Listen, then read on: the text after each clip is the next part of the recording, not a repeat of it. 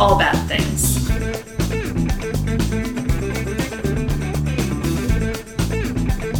Tragedies, disasters. That's Bad things. trigger warning for everything possible. What? I'm Rachel. And I'm David. And this is All Bad Things. Back to our usual roles. Yes, did our audience notice that? Yes, they did. Rachel from Yours and Well, Murder. we're assuming they did. Yes. Well, Rachel from Yours and Murder, our good pod friend, fellow co-host for the Death Star episode, says she very much enjoys the ones that you research. So, Okay, good. yeah. At least somebody does. I'm sure a lot of people do. I do because it's very helpful to me. So, I did enjoy doing it, but I must admit that I did not know how painstaking of a process it would be until I went into the it researching for a few times because, as I mentioned during those podcasts, there is a narrative that you have to kind of stick to. Otherwise, the story is just all over the place, and there's so throughout researching it, you will kind of naturally find it, but you also have to know how to not go too far down the rabbit trails. right, Mm-hmm. something that's essentially off topic as far as your narrative is concerned. Mm-hmm. So, Well, remember, in our last episode, the Mexico City earthquake, I cut out the whole part where, like, one sentence in, when you said Central Standard Time, and I started, like, questioning you, grilling you about Central Standard Time. I do remember talking about that, and I remember listening to it and wondering, like, I took it out. We talked about Central Standard Time. Yes. So, clearly, I'm not very good. You're like, I want the facts, damn it. How did you know that it was Central Standard Time in that part of Mexico? Well, I'm not very good at the co-host role because clearly I get distracted by stupid, unnecessary details, and then I have nothing interesting to say. I'm just like, oh my god, oh no, oh, that's terrible. Like, I'm not very good at it. It's not that you don't have anything interesting to say. It's that sometimes you want to drag off into those places that I didn't want to go. Yeah. And I'm not very good at just shutting it down. You're good at shutting it down. Because there have been times where I'm like, let's not go there, and you let it go very easily. If there's one thing you probably know about me by now, it's that I don't let things go very easily. No. But, yeah, that's part of the reason why we got married. I guess so. But I passed my first test, yay! Yes. Ooh, cheers. Oh, let me cheers the mic, because that didn't come in very well. There we go. So I did get some research done, even though I have 2 more tests coming up within the next 10 days. Yay! Remember, she is losing her mind, but she can still, hopefully, do your taxes. So, yes. Almost business included. Yes, the business test is on Thursday, yes.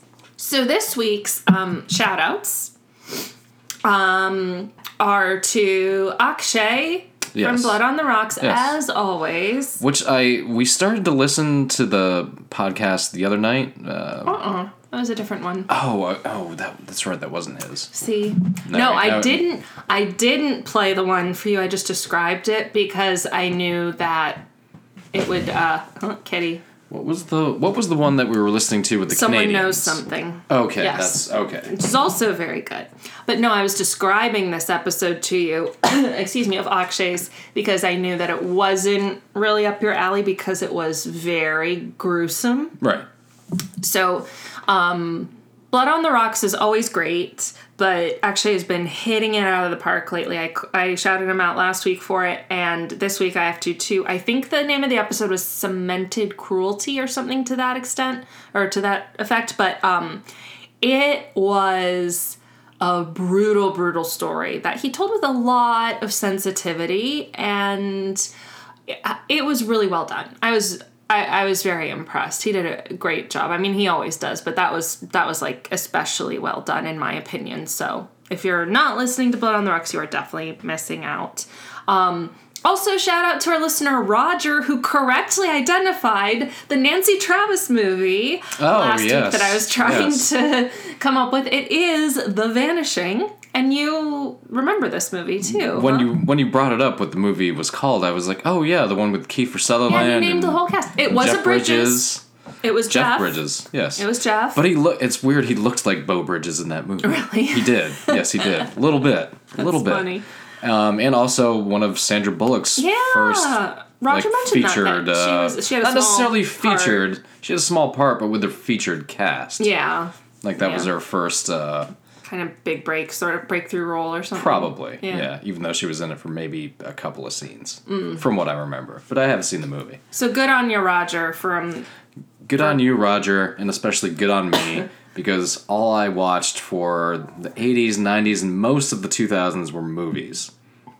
So you know a lot about movies, I'll grant you that. I do, but not recent ones. I've kind of gotten away from them, but anyway. Yeah. This will not become the tickling podcast. This will not become the movie podcast.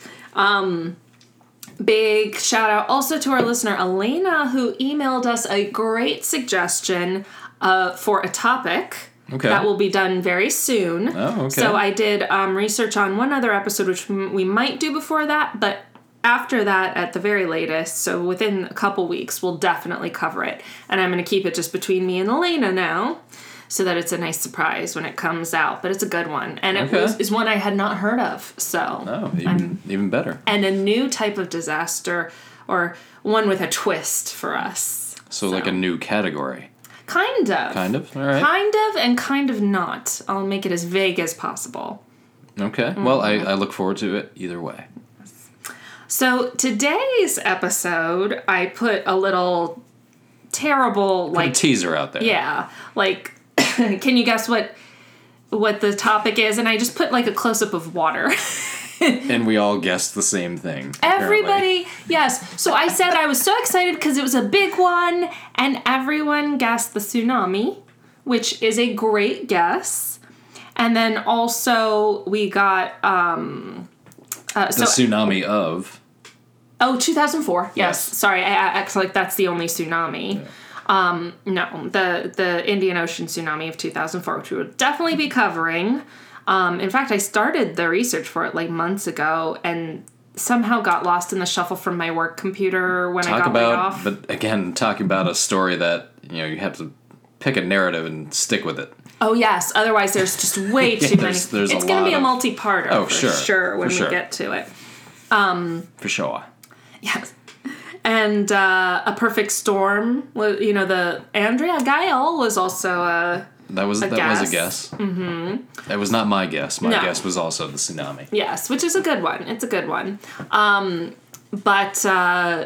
So I think I threw everybody off by saying, it's a big one, when I think maybe I have it as being a bigger disaster in my mind because it's been in my consciousness my whole life.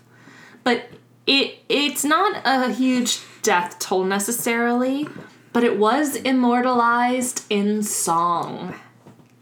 Okay. Any guesses? Clash of the Titans. What? I don't know. I was just throwing something out there. No, we are talking about the immortal Gordon Lightfoot and the wreck of the Edmund Fitzgerald. Gordon Lightfoot is a Canadian. This story has ties to Canada. Nice. I have ties to Canada. Yes, we all do. Our Canadian brethren. Well, I specifically do. Well, so do I. Do you? Well, we lived basically in Canada for a while. No, but I literally have family in Canada. I know. Let's just get to the story. So, what do you know of the wreck of the Edmund Fitzgerald? All I know about it is I've heard of it. Yes, it seems to be like kind of folklore. Yeah. Mm-hmm. And a beer company that was the name of one of their beers. What?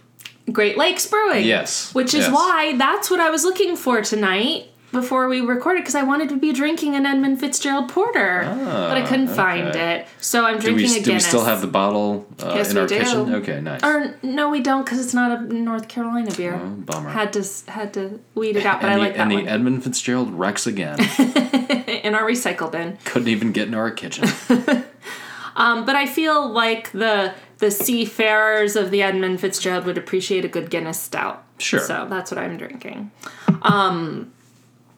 But or a burial stout. oh yes, that's what you're drinking that I cannot drink. Burial. I love you, but could you please not put milk sugar in the donuts stout? Because it's so good, but I can't have it because of that. Anyway, I'm going to move on to the Edmund Fitzgerald and stop the inane banter. Burial, just for the record, either way works for me. Well, okay, yes. Yes. So let's talk about the Edmund Fitzgerald. Yes, let's. On November 10th, 1975. Oh, so this isn't even that long ago. Not in relative Oh. history, no. The SS Edmund Fitzgerald sank in Lake Superior in Ontario waters, so Canadian waters, Hey. killing the entire crew of 29 on board. Okay, well, it's a steamship. It said Yes. SS. That's all. Okay, I That was is exactly expecting. right. I'm glad it's not. Oh, like Mind you. like the Titanic or something like that. Well, something you know, huge. I was expecting 100 plus. I was expecting, triple digit number at least. Because I'm going to guess it takes a lot of people to, 29? 29. Okay. Yeah. Still not great, but better than 100. No, but it was part of why this was immortalized really was Gordon Lightfoot, which we'll get to in a bit, but Hey. yeah, oh yeah. Canada's own Gordon Lightfoot. So you're absolutely right. SS stands for steamship, which we learned about in the Eastland disaster. Remember that? Yes. Is that Chicago okay? River? That's yes, that's right. So the Edmund Fitzgerald was built for the Northwestern Mutual Life Insurance Company of Wisconsin in 1957. So this is kind of interesting because, like, what is an insurance company doing building a steamship? But they had specifically invested heavily in the iron and mineral industries.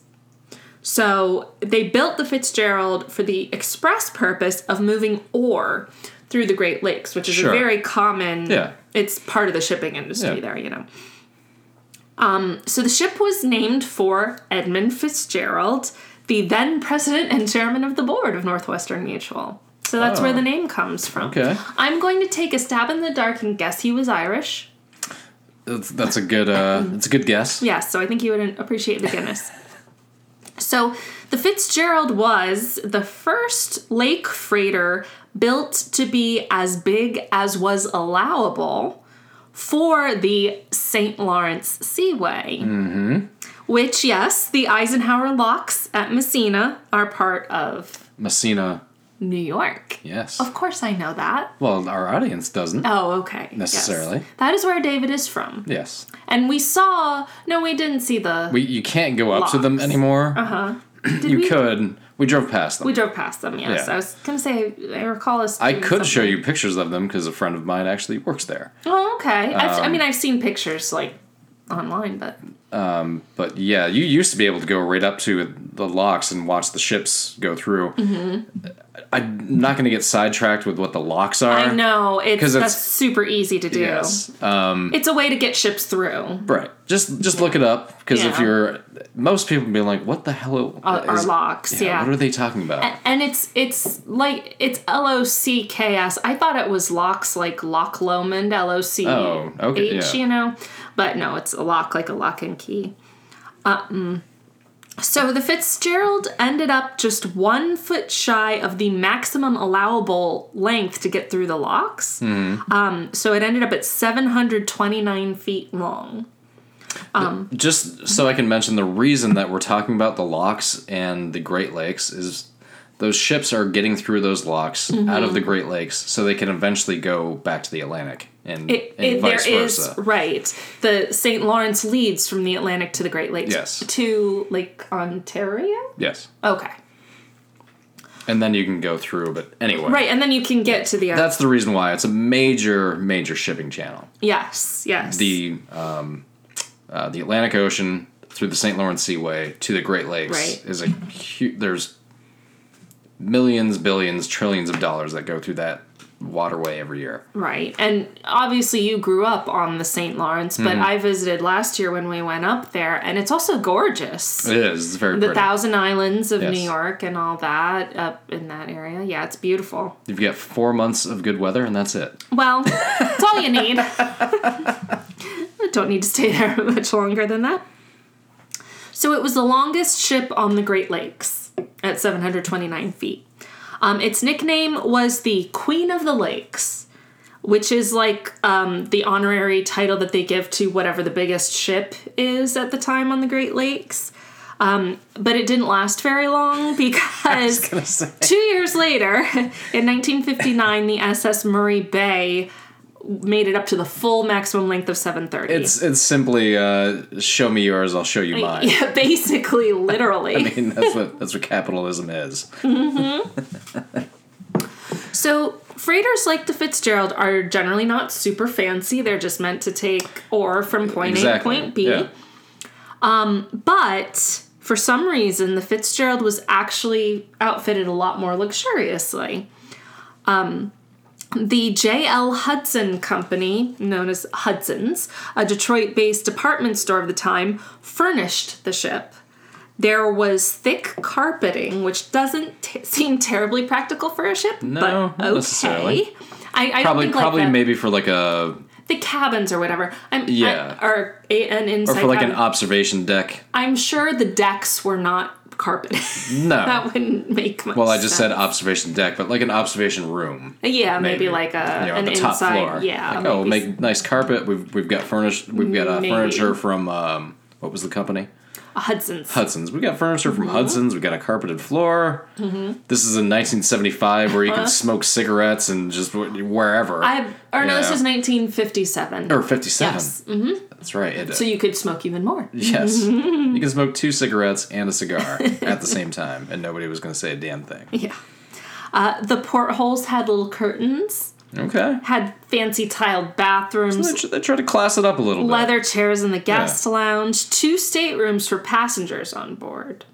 There was even air conditioning that went into the crew's quarters, which That sounds like it would awesome honestly be pretty fancy for Yes. back in the day. And there were 2 dining rooms on board, and the navigation equipment was considered state-of-the-art at the time. Sure. So this is pretty fancy ship. They came within 1 foot of the maximum length. They were not fucking around. No, they weren't.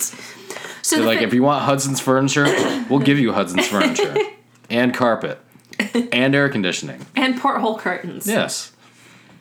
So the Fitzgerald was christened on June 7th, 1958.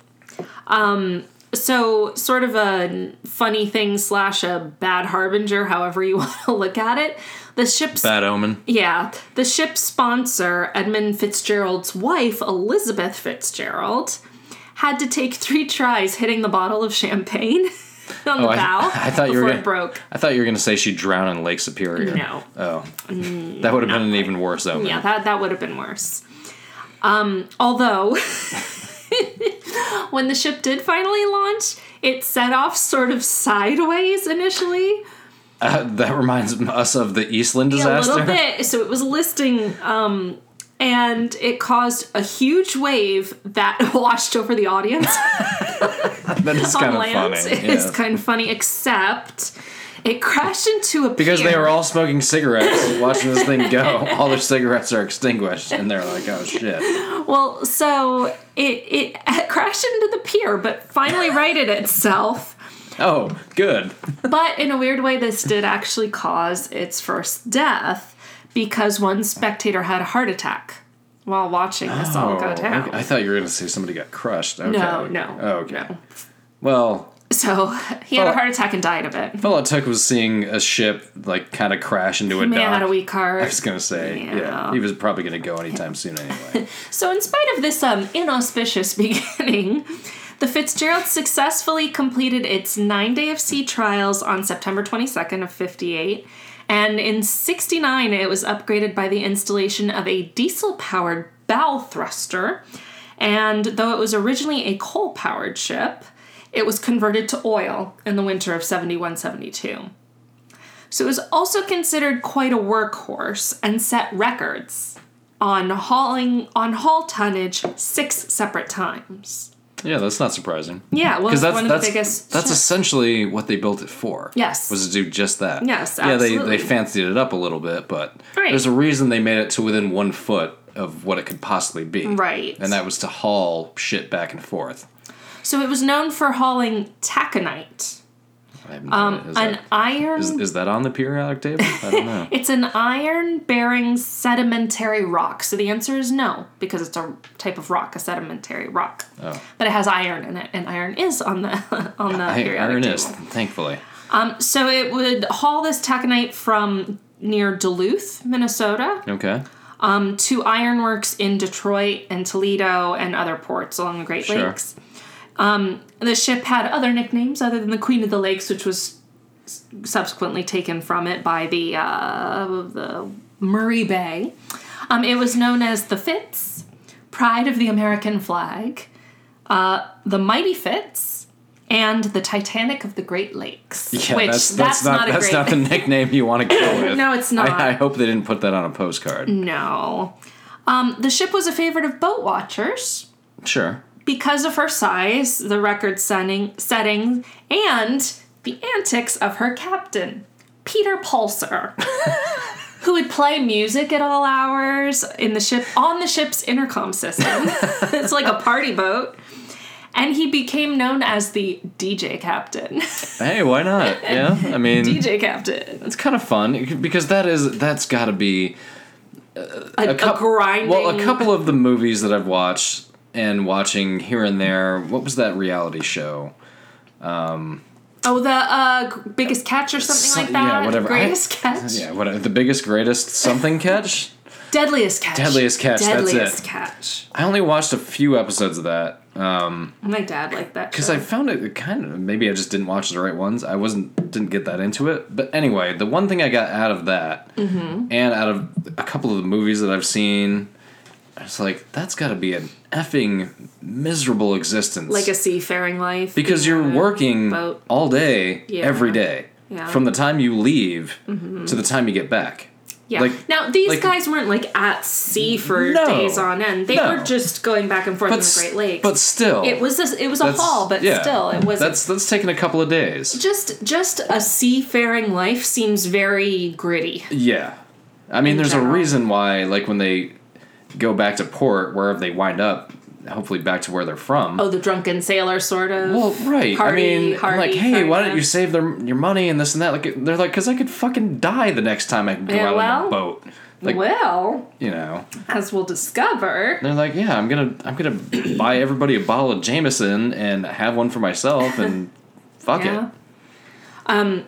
So DJ Captain Pulsar would host dinner light candles. Dinner light candles. Oh, I'm not even. I wasn't. Guys, my I wasn't brain even. is so I was fried. not even sure that you really said that, but you Until did. I said it twice. Yes. Guys, my brain is so fried. I'm sorry. Candlelit dinners. That's a real thing. Yes, it yes, is. okay.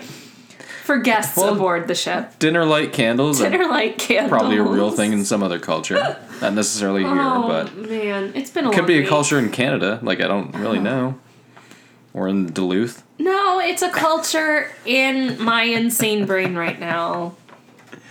Okay. Let's get back on track. Serious faces. The career of the Edmund Fitzgerald was relatively illustrious, though it did have a few mishaps, even after the christening debacle. I was gonna say it started out with a Yeah. mishap. So the ship ran aground in 1969, Happens. collided with another ship in 1970, That also happens. struck the wall of a lock also in 1970. That happens a lot. I'm sure it does. And 73, and 74, Yep. and lost her bow anchor in the Detroit River. That doesn't necessarily happen all that often, but I'm sure it has happened before, and I'm sure they weren't the probably first. and probably since. So yes, these incidents were considered pretty normal, and none were that serious. So freighters like the Fitzgerald were built to last over 50 years. So the Fitzgerald still had a lot of years ahead of her in service. It would have literally just recently been retired. If it made it that entire time. Unfortunately. Unfortunately, it did not. Let's get into the last voyage of the Edmund Fitzgerald. I don't like this part. So at 8:30 on November 9th, 1975, the Edmund Fitzgerald was loaded with its cargo, which was 26,116 long tons of taconite ore pellets, at the Burlington Northern Railroad, Dock 1 in Superior, Wisconsin. So Superior is in the extreme northwest Wisconsin, like basically on the border with Minnesota, right on Lake Superior. At 2:15 p.m., she shoved up. Aye, mate. Under the command of Captain Ernest McSorley. So the era of DJ Captain is done. And McSorley was the last captain of the ship. Now and sadly did not DJ or hold candlelight dinners. No. At least they could have gone out with some flair. Let's see, 1979, or 75, it probably would have been... That's when leisure suits were definitely in. Yeah. I think the crew should have been decked in leisure suits. And then everything probably would have been fine. Well, because they would have been so visible. So we've already discussed a nautical disaster in this region of the U.S. Yeah, the Eastland. So the Eastland sunk in the Chicago River, but as I said, the Edmund Fitzgerald sunk in Lake Superior. And there's a huge difference between these two bodies of water. But they're not that far from each other. No, they're not. They're close geographically, but Superior is the largest of the Great Lakes, hence Superior, the name. Yes. And it is the largest freshwater lake in the world by surface area. So not necessarily by volume, but by surface area. And again, I think we mentioned this maybe during the Eastland, but anyway. If you're listening to this and you have not seen a Great Lake, it's basically like the ocean. There are plenty of cities or smaller cities that have resorts on the Great Lakes. Go to one of them. It doesn't matter which one. You won't believe it's a lake. Yeah. It looks like an ocean. Yeah. Well, and Superior being the largest. Do you know what the surface area square mileage is? Brown. I have no idea. 31,700 square miles. That was my second guess. It's enormous. That's fucking... It's huge. It's roughly the size of South Carolina and the country of Austria. Okay. It's huge. Yeah. Enormous. But why does that seem not right to me? Oh, because I'm doing my math wrong. Never mind. Yes, okay. I'm going to trust Wikipedia on this. I'm going to trust Wikipedia. I'm going to trust Wikipedia Yeah. on the Death Star. It is also the most northern of the Great Lakes and is at the highest elevation of any of the five. So at this point in time, in the mid-70s, the lake's temperature ranged seasonally between 32 and 55 degrees Fahrenheit, which is 0 to 13 Celsius. Sounds about right. And this was November, so chances are it was a lot closer to the colder end of that. And so this is a gigantic lake, to say the least. This is like basically the ocean. Like a small ocean. It's basically South Carolina. South Carolina or Austria. As a lake. Yes. So on this particular voyage, the Fitzgerald was headed to a steel mill near Detroit on Zug Island. So it was going all the way through Lake Superior, through St. Mary's River between Sault Ste. Marie, Michigan and Sault Ste. Marie, Ontario. And aren't you impressed that I know how to say Sault Ste. Marie? Yes, we're not gonna reveal how it's spelled because you have to look it up. Yes. Except it'll be hard to do because you won't be able to spell it. Because you won't get it correct. Or will you? I don't know. South through Lake Huron, through the St. Clair River, into Lake St. Clair, and through the Detroit River to Zug Island. It reached top speeds of 16.3 miles per hour or 14.2 knots. Now, the month of November in the Great Lakes is known as the month of storms. Okay. And this is obviously not going to bode well for the heroes of our story here. So at 2:39 p.m., same day, November 9th, not long after the Fitzgerald had taken off. Central Standard Time? I think so, actually. I do think Minnesota... If we're talking about Lake Superior, most likely. I do think... I know Minnesota's in Central Time, so yes, I think... I was joking initially, and then I realized, it might actually be. Yes. So at 2:39 p.m., which was... Let's see, they shoved off at 2:15, so like 20 minutes after they took off, the National Weather Service issued warnings of gale force winds in the vicinity, though it was predicted it would hit mostly north of Lake Superior. Captain Bernie Cooper, the captain of another ship that had headed out, the Arthur M. Anderson, spotted the Fitzgerald and began radio communication with Captain McSorley. So the two ships were in contact. Just to keep each other on the up and up. Hey, everything going good. Good. How's it going with you? Right, yeah.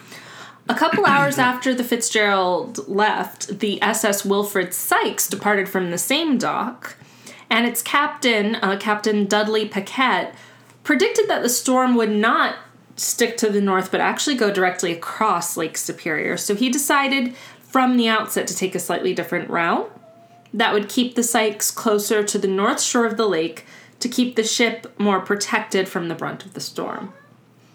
McSorley and Cooper, still in communication, decided to stick to the usual route.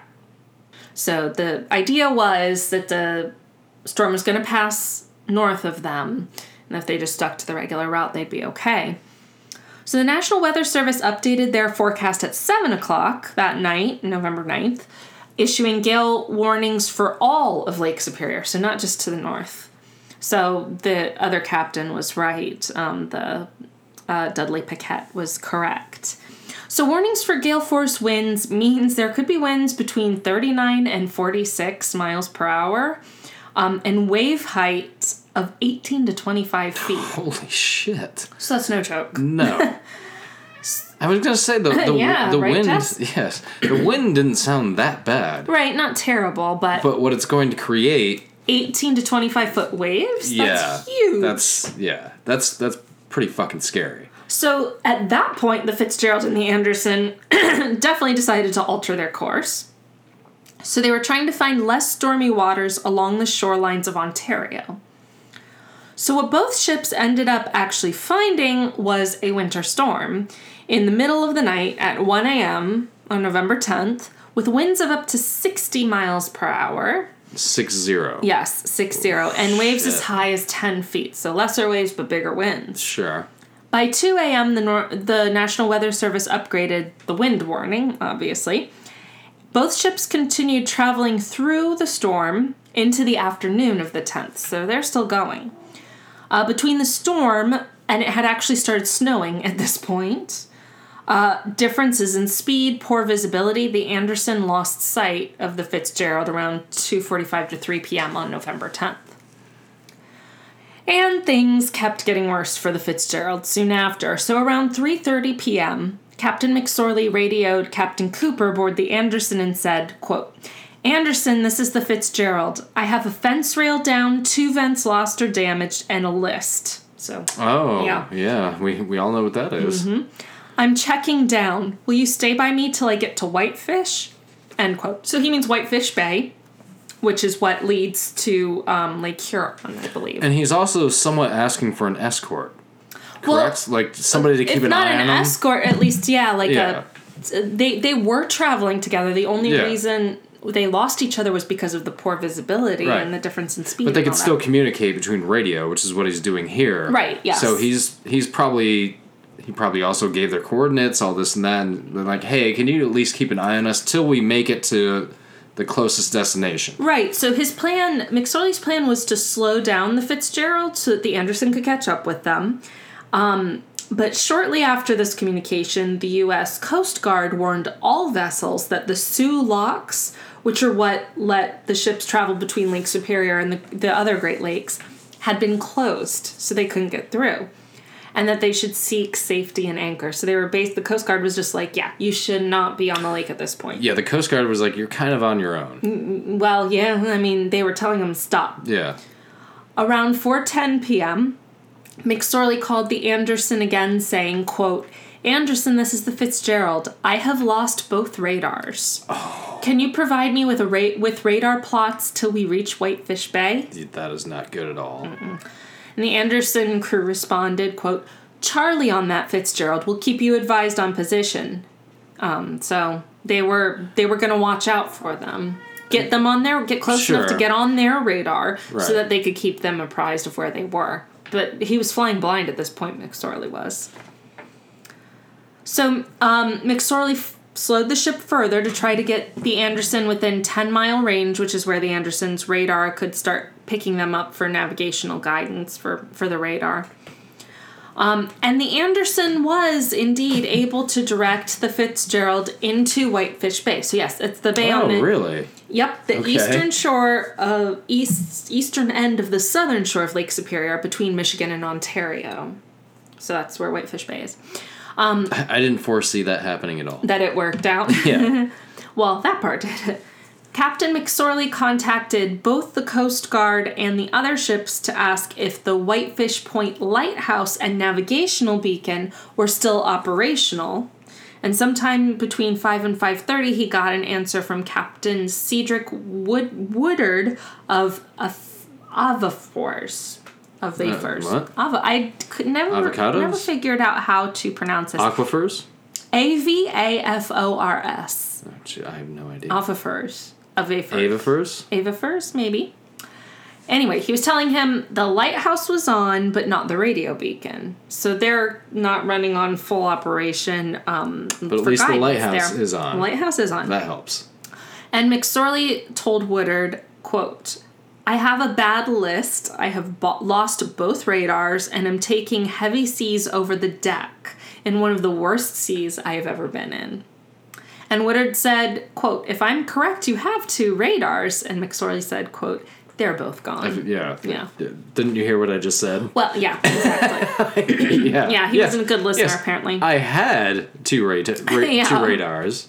Had being the past tense. I don't have them anymore. So here's some statistics for you. By this time, sustained winds of over 58 miles, sustained winds, these are not gusts, right, were being recorded across Lake Superior, with the Anderson even logging sustained winds as high as 67 miles an hour, gusts of up to 86 miles an hour. This is tropical storm force. If the sustained winds are that high, you know the gusts are even worse. Yes. And you know it's cold as fuck. And if the Poseidon Adventure taught us nothing else...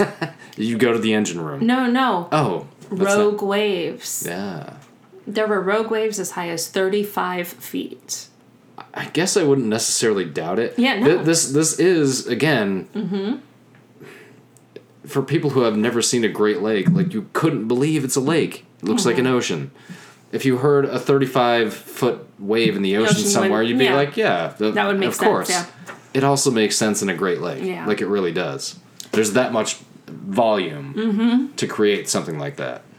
So the Anderson was hit by 2 giant waves around 7 p.m., which damaged but didn't sink the ship or harm anyone on board. At approximately 7:10 p.m., the Anderson asked Miss McSorley how the Fitzgerald was doing. And McSorley said, quote, we are holding our own, end quote. Within 10 minutes, the Anderson could no longer get McSorley on the radio or detect the ship on radar. No distress signal was ever received. And at that point, they pretty much had to look out for themselves, right? Well, they were still trying to look out for the Fitzgerald. But they're already kind of at their destination, right? The Fitzgerald is. No, they're needing to get somewhere where they can anchor. And they're all trying to do that. They're in Whitefish Bay, but they need to get to the shore to anchor. Oh, okay. They're not at port. No. Okay. No, I thought that's what. Okay. Mm-mm. All right. No, they're still out. They're still out in the middle of all of it. They're close to being there. They're not exactly there yet.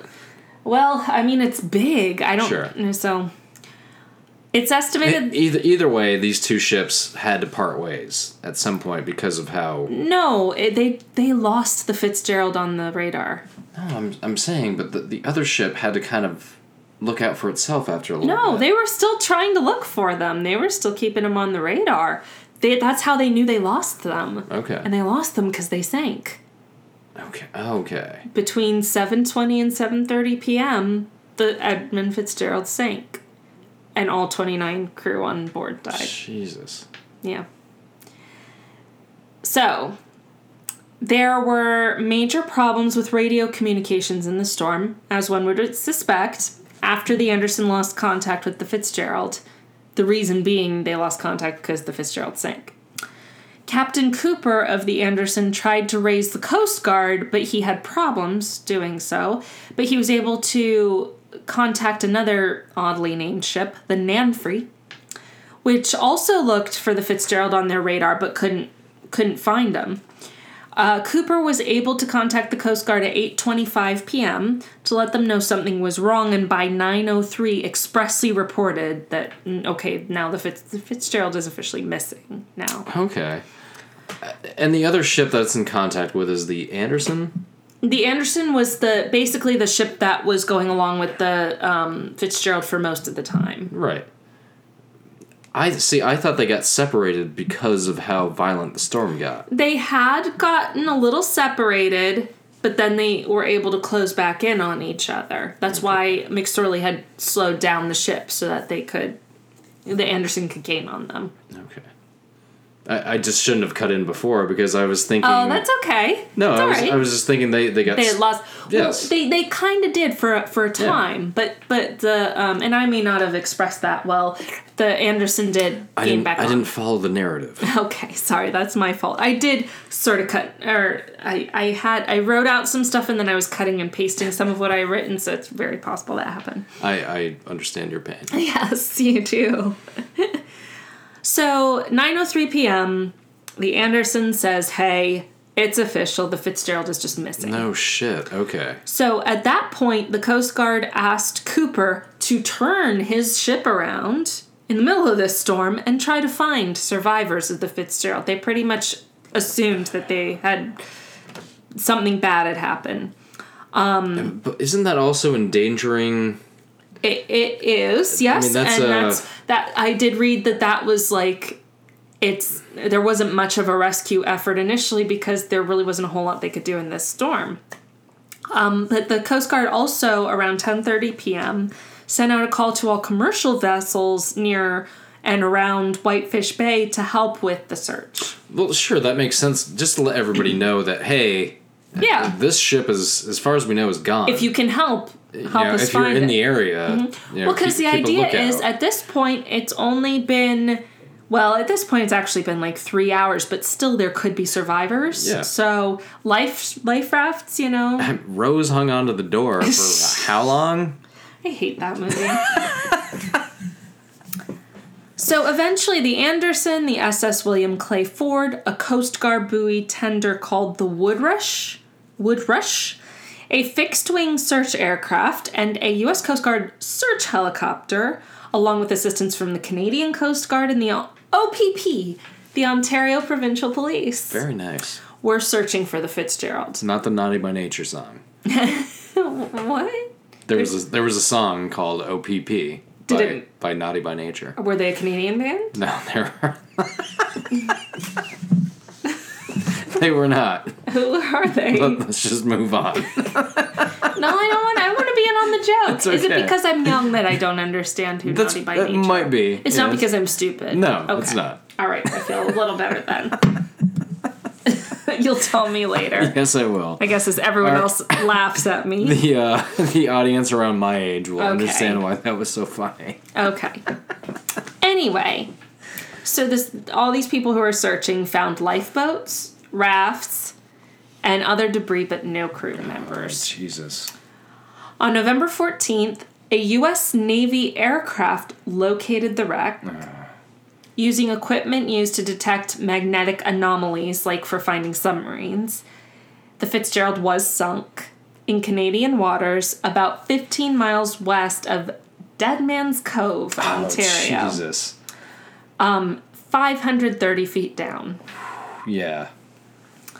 So, dives took place for the wreck in May of 76, and I'm guessing it was that long because it was just so cold up until that point. Well, especially at that latitude, I mean, all that stuff freezes. Right. So even though this is early November, correct? This is November. It was November 10th. Yeah. Yeah. It sank. It's not going to be frozen by then, but probably by the time they discovered. Clearly it wasn't because the Fitzgerald was. But by the time they discovered the wreck and where it actually was, it had probably already frozen over, and there was just no way to get to it. Yeah. Yeah. And those people were, rightfully so, probably assumed dead. So yeah, right. I mean, well, yeah. You're not, because if somebody had been alive, you would have found them on the surface somewhere. They found debris. That's the thing. They just didn't find people. Yeah. Because, oh god. So dives in May of 1976 showed the Fitzgerald was lying on the lake floor, basically split in half, bow to port. Okay. Or sorry, not bow to port.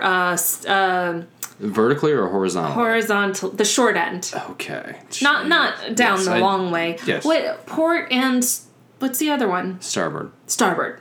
I put bow and port. I meant starboard to port.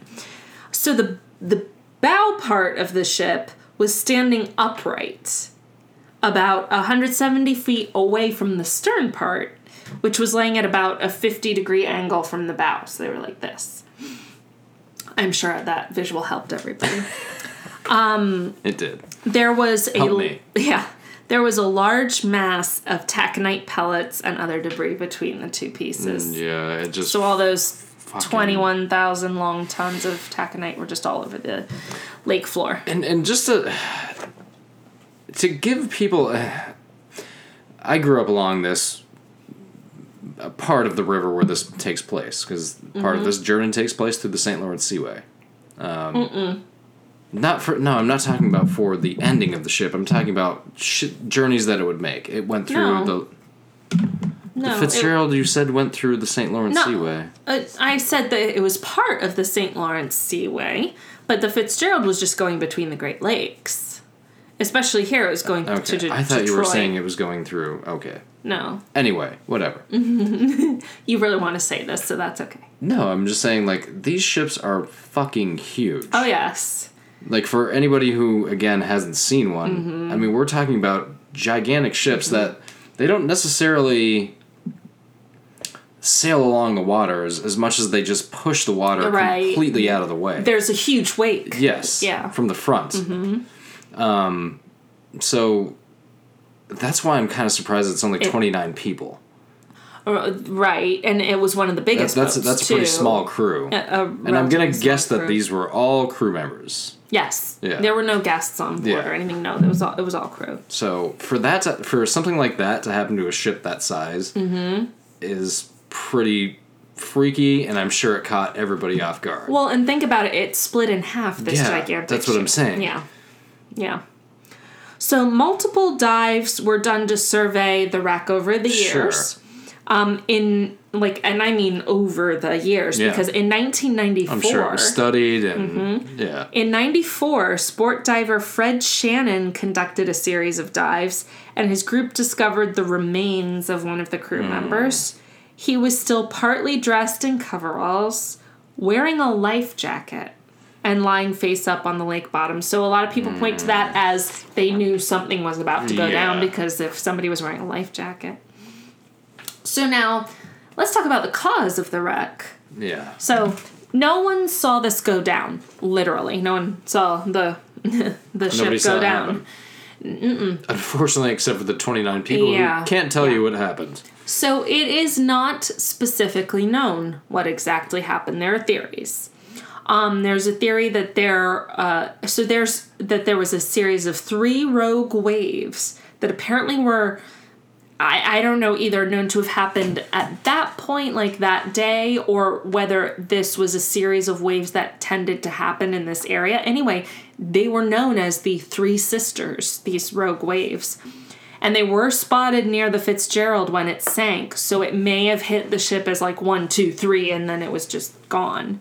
There are theories that waves like hit both the bow and the stern at the same time, and that's what pressure... Sure. That would have to be some damn powerful waves, but it's possible.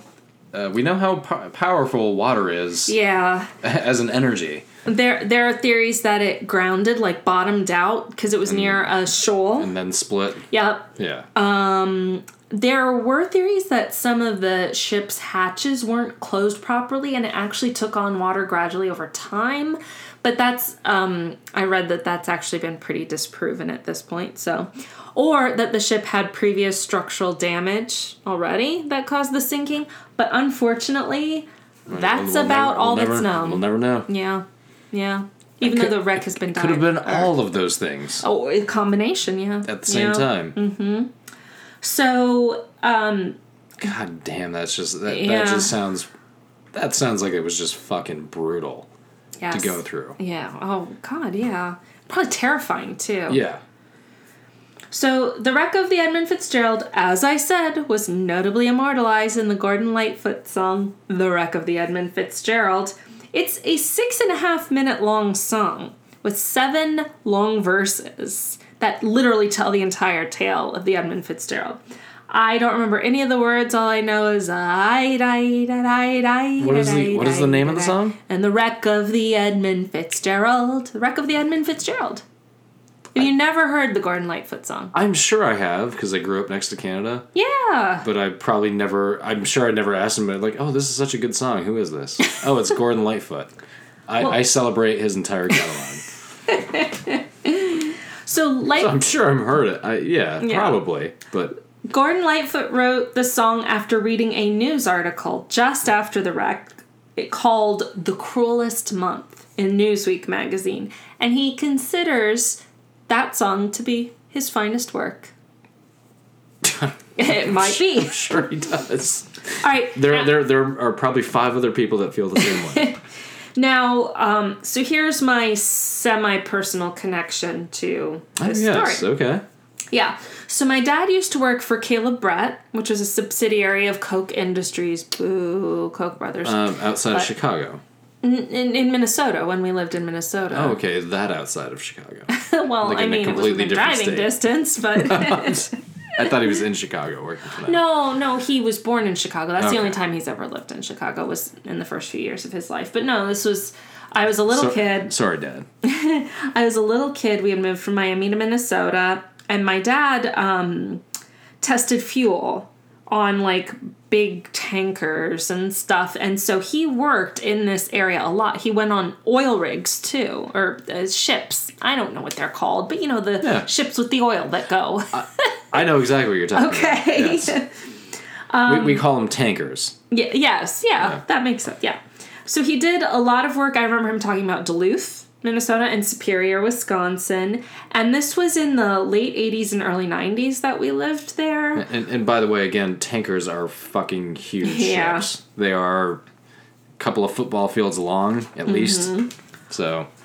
So we were there in the late 80s, early 90s. So some of the people still working around that area had been around during the Fitzgerald and had maybe even known some of the people aboard the Edmund Fitzgerald.